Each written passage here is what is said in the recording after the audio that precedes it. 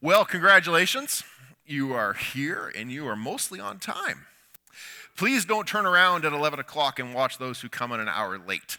and I will make note of who they are and send them a reminder next year of the time change that happens. Question for you. Have you ever caught yourself saying a phrase or perhaps doing something that after you say it or after you do it, you immediately think, hey, that reminds me of this other person in your life?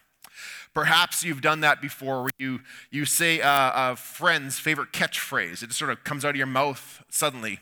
Maybe as you become a parent and the kids are acting up, what are you thinking?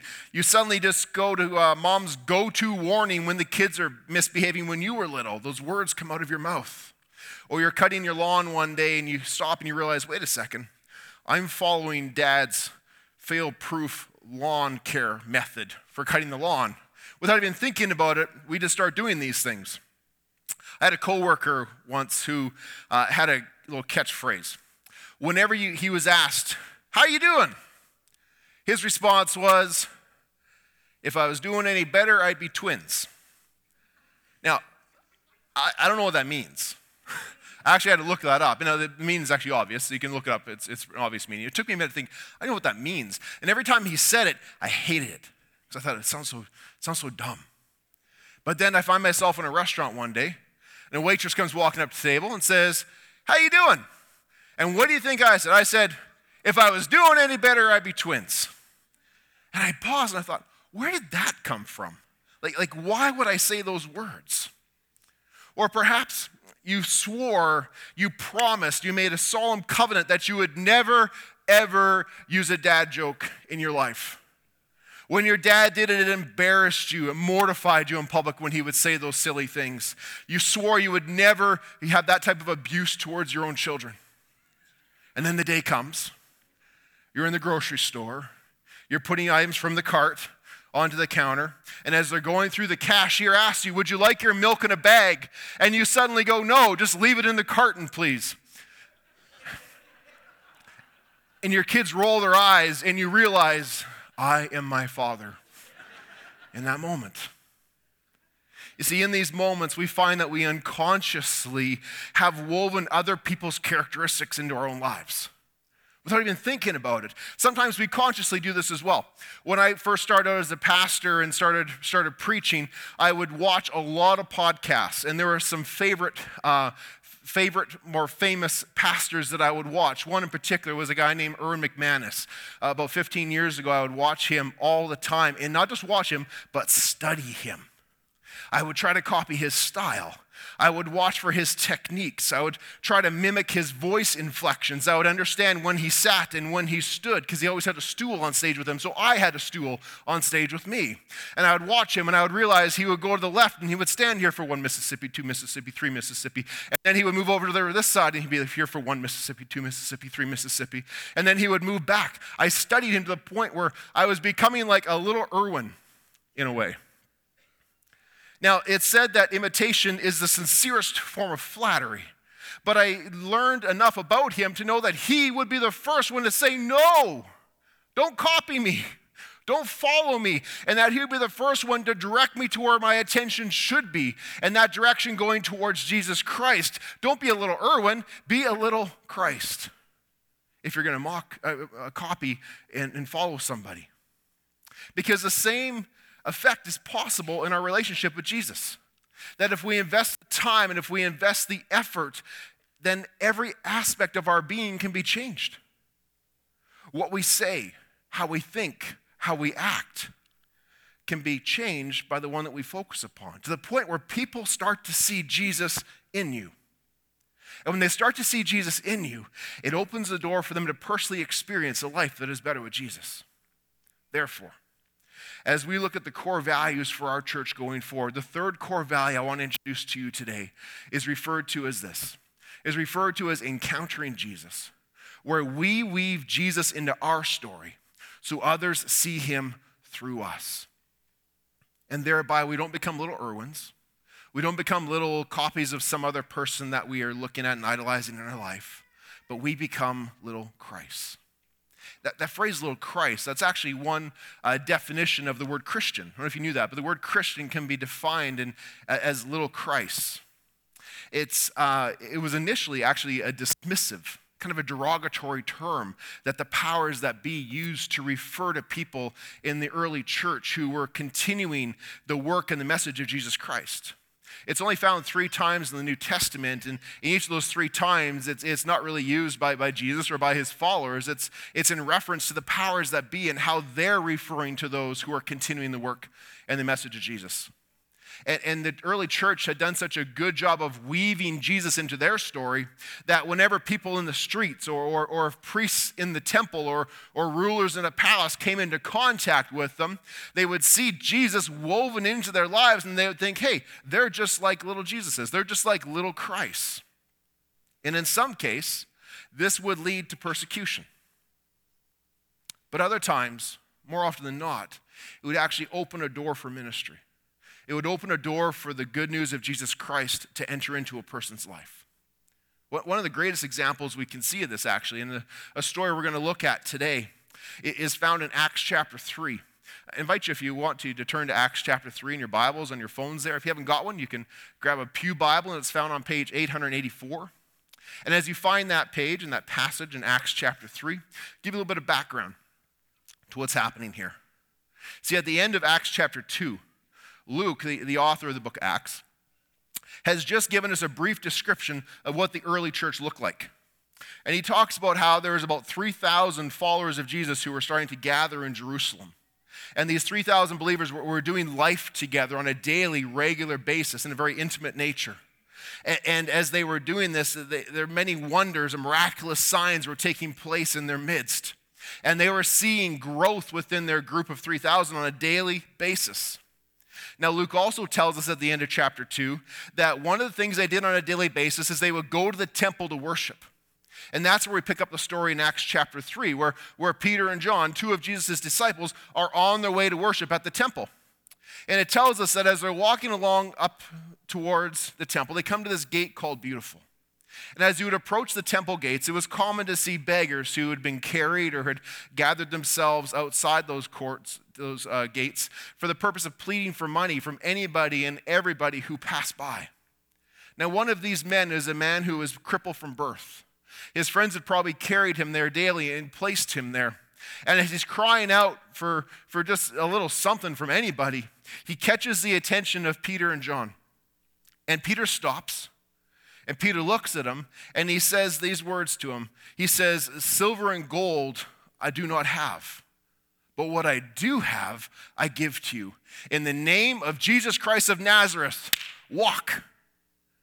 And he takes him by the hand, and he helps this man to stand for the first time. And as his ankles and his knees and his legs start to strengthen to the point where he's standing, he begins to jump. He begins with joyous praise to worship God, and then he starts following. He starts walking and following Peter and John to the temple for the purpose of praising God for this wonderful miracle that's happened in his life. Now, as you can imagine, this causes just a little bit of a commotion for those who are also walking towards the temple. And news carries fast, and it says there that people come running. They come running to see what has happened and who is behind this miraculous event that's taken place. You know, so often in our lives, our actions, the way that we live amongst other people, that's the catalyst. See, that's the catalyst that opens doors for the message of Jesus. And that's what's happening here. And this crowd is now gathered around Peter and John. And the crowd is now playing the role of beggars because they're begging for answers. They're begging to know more. And so Peter takes this moment to boldly share the good news of Jesus Christ. And he says, "Why do you stare at us? Why do you look at us as though some sort of power or some sort of godliness that exists within us made this man walk?" He says, "Remember Jesus? Remember a few weeks ago when Jesus was crucified? Well, God had glorified him and has raised him from the dead."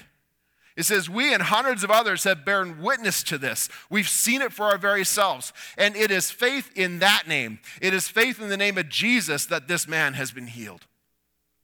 See, Peter's ability to influence right now is through the roof. The people are gathered around and thinking, how did you do this? And so he knows the first thing he needs to do is he needs to deflect all credit. He needs to deflect all glory off of himself in the proper direction. And once he has done that, he tells them, he says, repent and turn to God so that your sins may be wiped out and that times of refreshing may come from the Lord. See, this call to repent is this idea of turning from the path of sin that a person's walking down towards the path that God has destined them for. And we're not talking here about a moment of sorrow or a situational remorse over something wrong that was done. We're talking about a person reorientating their life completely so that they begin to live according to God's plan for the life. And if a person will choose to do that, if a person will heed the first part of this verse, this to repent and turn to God, if they will do that, the second part of the verse has the promises. The promises, first of all, that when that happens, your sins are forgiven. All those wrong things that have been done in your life in the past, they are forgiven, they are wiped out, they are dealt with, and the consequences of those are removed as well, in terms of no longer having that eternally held against you between you and God. But there's also the promise that when our sins are forgiven, the refreshment of the Lord comes in. So that if you are feeling spiritually dry, if you are in a situation of being relationally impoverished, when life feels empty and you ask questions like, is this all there is to life? When nothing of the world seems to satisfy and the promises of the world are found empty, then refreshment from the Lord comes in. Like water being poured upon a parched land, we can find ourselves at a point where we respond as King David did when he said in Psalm 23, the Lord is my shepherd. Because he is my shepherd, I want nothing. The Lord guides me. He makes me lie down in green pastures. He leads me beside quiet waters. He refreshes my soul. He guides me along the right path for his name's sake, as opposed to the path that I was wandering for my name's sake. See, Peter and John had woven Jesus into their lives. Jesus was the Lord of their lives. The Lord was their shepherd. And others had started to see this in them. And because they had seen this in them, they had the opportunity to invite people to experience a life that was different than what they'd experienced on their own. A life that was truly better with Jesus. And we're told in chapter 4 of Acts that many who heard believed, and their number that day grew to 5,000 over this event. But not everybody was so excited. Not everybody was so receptive to this encounter with the name and the power of Jesus. Because as chapter 4 opens, we see that right in the middle of Peter's speech, the temple guard come up to them and they arrest them and they throw them in jail for the night. Now the main concern, the reason that they were arrested was because Peter and John were proclaiming a message of resurrection. See, the events of Jesus' crucifixion and the subsequent disappearance of his body from the tomb was still fresh. And the religious leaders had this fundamental opposition towards even the concept of resurrection, and especially towards this idea of a personal Messiah. They look at those more as a societal thing, as a nationalistic thing, as a metaphoric thing, where yes, we believe there's Messiah coming, but it's more of a nationalistic figure. It's not this individual personal Messiah. And so they had been unsuccessfully trying to suppress stories of Jesus as this resurrected personal Messiah. And so they arrest Peter and John for preaching such things. Well, the next morning, they're brought before the Sanhedrin, which is essentially the supreme court of the day. And in verse 6, it says, and as the high priest was there, as was Caiaphas, John, Alexander, and others of the high priest family. These are the guys that had participated in the trial of Jesus just a few weeks earlier. They thought they were rid of this. They thought they had dealt with this, that this was done. But here before them are two Christians, two little Christs, who are still proclaiming the name Jesus, who are still demonstrating the power of that name. And so as they feel a familiar threat to their authority, they begin to question Peter and John. And they ask them, by what power and by what name do you do this? You see, the religious leaders believed that they had the power. They believed that they had the authority over spiritual matters for the community. They were the ones who were educated. They were the ones who have been appointed to these positions. They had status and they had authority in the crowds when the people gathered. But Peter and John, these ordinary guys, these guys who are fishermen, still have the smell of fish on them. Have no status. They have no privilege. They have no authority. They have an elementary education at best. And so these leaders in the temple think, surely there is more going on here than meets the eye. There must be something or someone greater behind this than these guys. And then in verse 8, it tells us that Peter, filled with the Holy Spirit, boldly goes on the attack. And he says this to them. He says, rulers and elders of the people, if we are being called to account today for an act of kindness shown to a man who was lame and are being asked how he was healed, then know this, you and all the people of Israel. It is by the name of Jesus Christ of Nazareth, whom you crucified, but whom God glorified and raised from the dead, that this man stands before you healed. Jesus is the stone that you builders rejected, but he has now become the cornerstone for us. Because salvation is found in no one else, for there is no other under heaven given to mankind by which we must be saved. And when Peter finished, they knew what power and they knew what name had done this. Because in verse 13, we see this incredible verse where it says, they saw that the courage of Peter and John and realized that they were unschooled, they were ordinary, and they were astonished. But they took note that these men had been with Jesus. I don't know about you, but I find that to be an amazing statement. I also find it to be an inspirational statement. They took note that these men had woven Jesus into their story so that others experienced him through them. You know, we're all ordinary people. We could all stand before the high priest and before his council, and he'd probably look at all of us and say the same thing. You're just an ordinary guy. You're just an ordinary lady. Now, sure, I know we have success in occupations and in schools and teams and in our homes. There's places we have success. But when we look at the power to speak healing into another person's life, when we see a crowd of people or even just a single individual have their lives transformed by seeing it surrendered to God, that is beyond us. We are just ordinary in those situations. That is beyond us. Those are the things of God. And those are the things that only happen when God's power in the name is flowing through his followers. Now, each week when I stand up here and I try to proclaim to people the truth and the hope and the victory that can be yours in Jesus Christ. I sit in people's homes or on a couch in my office as people come and they share difficult life situations and painful moments they're going through, big decisions they're trying to figure out. And in all these moments, the only thing that goes through my mind is, may they not see me, but point them to Jesus. You see, because 2 Corinthians chapter 4 speaks about the good news of Jesus that's been entrusted to us. But Paul says this about it. He says, we have this treasure of good news. We have this treasure in jars of clay to show that this all-surpassing power is from God.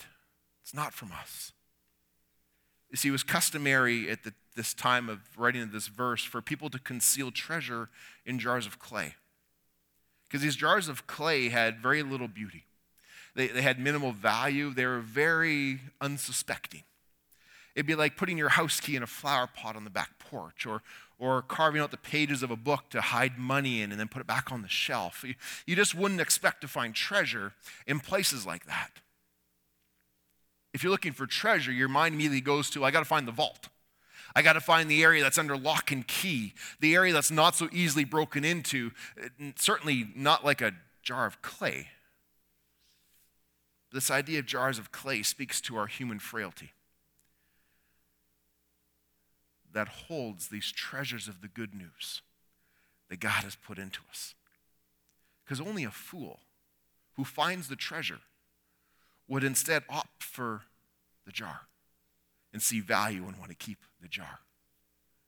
See, the Sanhedrin, they looked at Peter and John and they thought, these guys are earthen vessels. They didn't expect very much of them.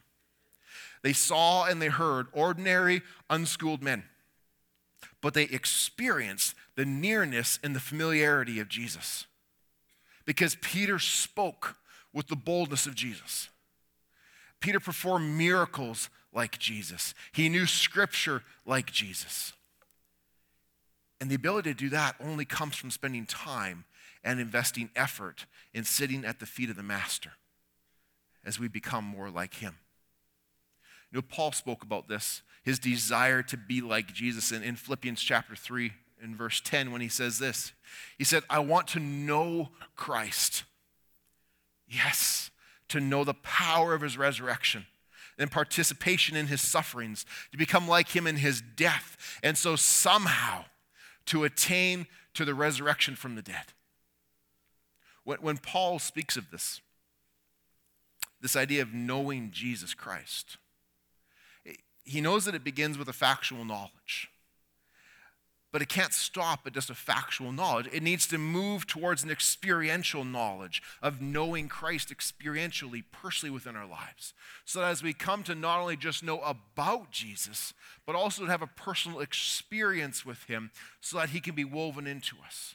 So that his message of grace, truth, and love can be part of us, so that when we interact with people, they can therefore be invited to know him personally within their lives. But we also know that when we reflect Jesus in the world around us, not everybody responds so positively. That there are times when we will be rejected for that. There are times we will endure persecution. There are some places in the world where a person will be killed if Jesus is seen in them. And in that, a person participates in his suffering. You know, if we look a little further in the book of Acts, if you just jump forward to Acts chapter 5, at the end of chapter 4, the Sanhedrin released Peter and John. But then chapter 5, they're right back in the courts again because they would not stop preaching. This time, it wasn't so good for them. This time, they decide before we release them, they need to suffer. We are going to flog them. We are going to scourge them, meaning we're going to whip them. And these whips tended to have pieces of like pottery and glass and metal on the end. So when they whipped a person, it would dig in. So it's not just a lashing. It is brutalizing a person. And so they scourged them before they released them. And it tells us in chapter 5 that when they were released, they were rejoicing. Why would you rejoice after being scourged? They were rejoicing because they had been counted worthy to suffer for the name of Jesus. It was undeniable evidence in their lives that Jesus was seen in them, that they suffered. They didn't rejoice in the lashings. They rejoiced in the presence of Christ in them. That when people encountered them, people encountered Jesus. Somebody who only factually knows about this historical person, Jesus, would not rejoice in the scourging. Only a person who has had that personal experiential knowledge, who cannot deny the truth, who cannot deny the presence and the power of Jesus' life in theirs, would rejoice in such moments. So how do we grow in our knowledge of him in this manner? How do we weave Jesus into our story? How do we increasingly become these little Christians so that when people see us, they see him? Well, there's 3 things I want to quickly mention to you on how we can do that. The first one is this. We need to learn from him. The best place we can learn from him is in the Bible, in the Word of God, which is God's self-revelation to us. We read this in 2 Timothy 3, that all Scripture is God-breathed.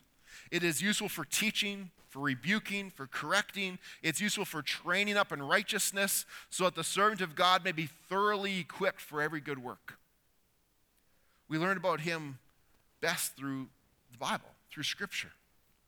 That's why we encourage people regularly to have their space and their place, to have that physical space, to have that space in their calendar where they say at this time of day or at this place in my house or at this place in my car or my office, wherever it may be, that's the place I spend with God. At this time on my calendar, that's the place in my calendar that I spend with God.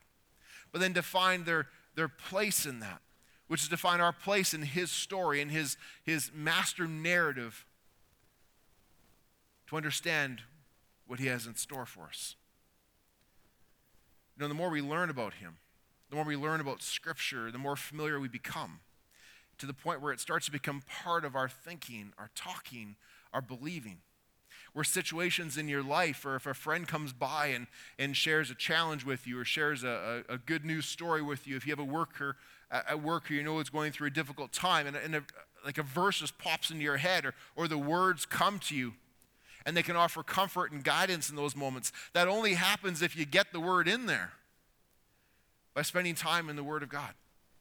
Then the Spirit can use those things to reveal God through you.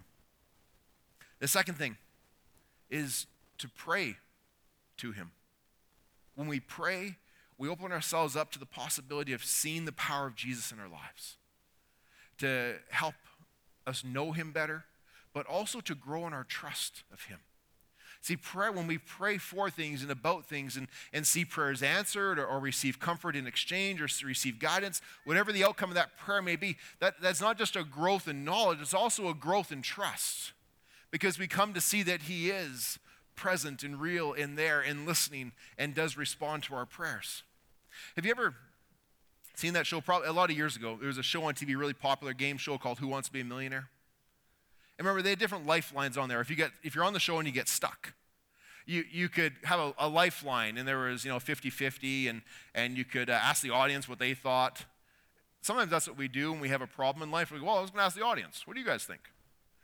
Sometimes we'll get good advice. But there's two other lifelines they had there. They had one which was phone a friend, but there's on the new version of the show, and if it's still on, I don't know if you know that, but it's still on during the daytime. It's been cut down to a half hour, because I guess it wasn't as popular as the hour show. But on there they have a new lifeline called your plus one. And that plus one is somebody you bring with you that sits in the audience, so that when you get stuck on a question, you can just say, hey, I'm going to ask my plus one. And it's this person in the audience you can reach out to, who comes alongside you then, who can help you and support you and guide you in finding the answer to that question. Now here's the thing. We can look at prayer as our plus one, is going, well, I need to ask somebody else, and I'm going to ask God as my plus one. But the thing I want you to understand is whether we're talking about a phone a friend lifeline or a plus one, it presumes a pre-existing relationship. It presumes that you've talked to this person before you got stumped on a question. It presumes you knew this person before you went to this situation in this game show. You're not just saying, I'm going to pick some random person out of the audience, I'm going to put my life in your hands. You have a nice haircut and you seem well dressed. Why don't you come on down here? I'll put the whole game on the line with you. It presumes you know the person, that you've talked to them over time, and that's why you brought them, because you know them. And that happens through spending time in the Word, but also happens through the communication and learning to grow in awareness and trust in God. And so that when the game is on the line, you can confidently reach out to God. Paul told us in Philippians, in every situation, by prayer and petition, with thanksgiving, to present our requests before God. And the peace of God, which transcends all understanding, will guard your heart and your mind. See, when we talk to God, we grow in our knowledge about him, and we can experience him and grow in our trust of him personally as well. There's a third one as well, serving with him. You see, all these other things, praying and reading Scripture, we can do on our own. We can do that in the privacy of our vehicle and the privacy of our homes, and never interact with another person. But if we're truly becoming these little Christs, we need to be interacting with other people. We need to have a growing heart for other people. In 1 John it says, let us not just love with words and with speech, but with action and in truth. If you read the Gospels, if you were to sit down and open the Bible and just pick one of the Gospels, Matthew, Mark, Luke, or John, and read it from start to finish in one sitting, I guarantee you that one thing you will encounter is that Jesus had a heart for people, especially if you read the book of Luke. You'll see this incredible heart for people. And if we're going to be properly representing him in the world around us, this heart for others needs to grow within us as well. Because if we're going to be successful in allowing people to encounter him through us, And so that door for his message can be opened, it's probably going to start with a catalyst of our actions, about how we interact with them and how we engage them and how we build that trust and relationship with them first. That opens the door for the words to follow our actions. So as I close today, I just want to draw you back to two key verses that we covered here. The first one is this. When Peter said to the crowd, "Repent then, and turn to God so that your sins may be wiped out, that times of refreshing may come from the Lord." See, this is the first step. This is the first step in growing in our knowledge of experiencing and encountering Jesus. Is that if we're going to know him, we're going to be able to weave him into our story, first with understanding that he loves you.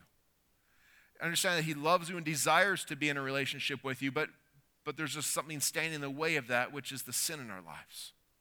But Jesus loved us enough and wanted to be in relationship with us enough that he is the one who came and lived and taught and ultimately sacrificed his life to pay the price to remove that sin so that we could experience victory instead. And when he went upon the cross, gave his life upon the cross, the penalty of our sin was taken care of. And all that remains is for us to hear that good news message, but then to believe and to receive that gift of forgiveness from him. And as we do that, we can begin to live our life in relationship with him and grow in our knowledge and grow in our trust of who he is. And as we do that, we can learn to grow through learning, praying, and serving with him. And as that takes root in our lives, there's a second step, which is when they realized that they were unschooled, ordinary men, they were astonished, and they took note that these men had been with Jesus. If you have accepted Jesus Christ as your Lord and Savior, if you've received that forgiveness and that freedom, if that transformation has taken place within you and it just needs to be lived out through you now, I ask you this question. When people see you, would they say that? Would they take notice? Would they take notice that you had been with Jesus when they listen to the words and see the actions and how you interact with them? Or is there an area of your life that still reflects a lot of the me and not so much him? Maybe it's the way that you respond to conflict. It could come from a concern that you have about certain individuals.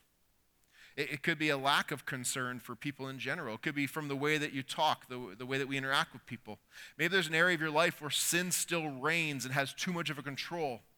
Maybe it's the way that we try to control situations and life events that take place and trying to organize our future as opposed to surrendering ourselves to God's future.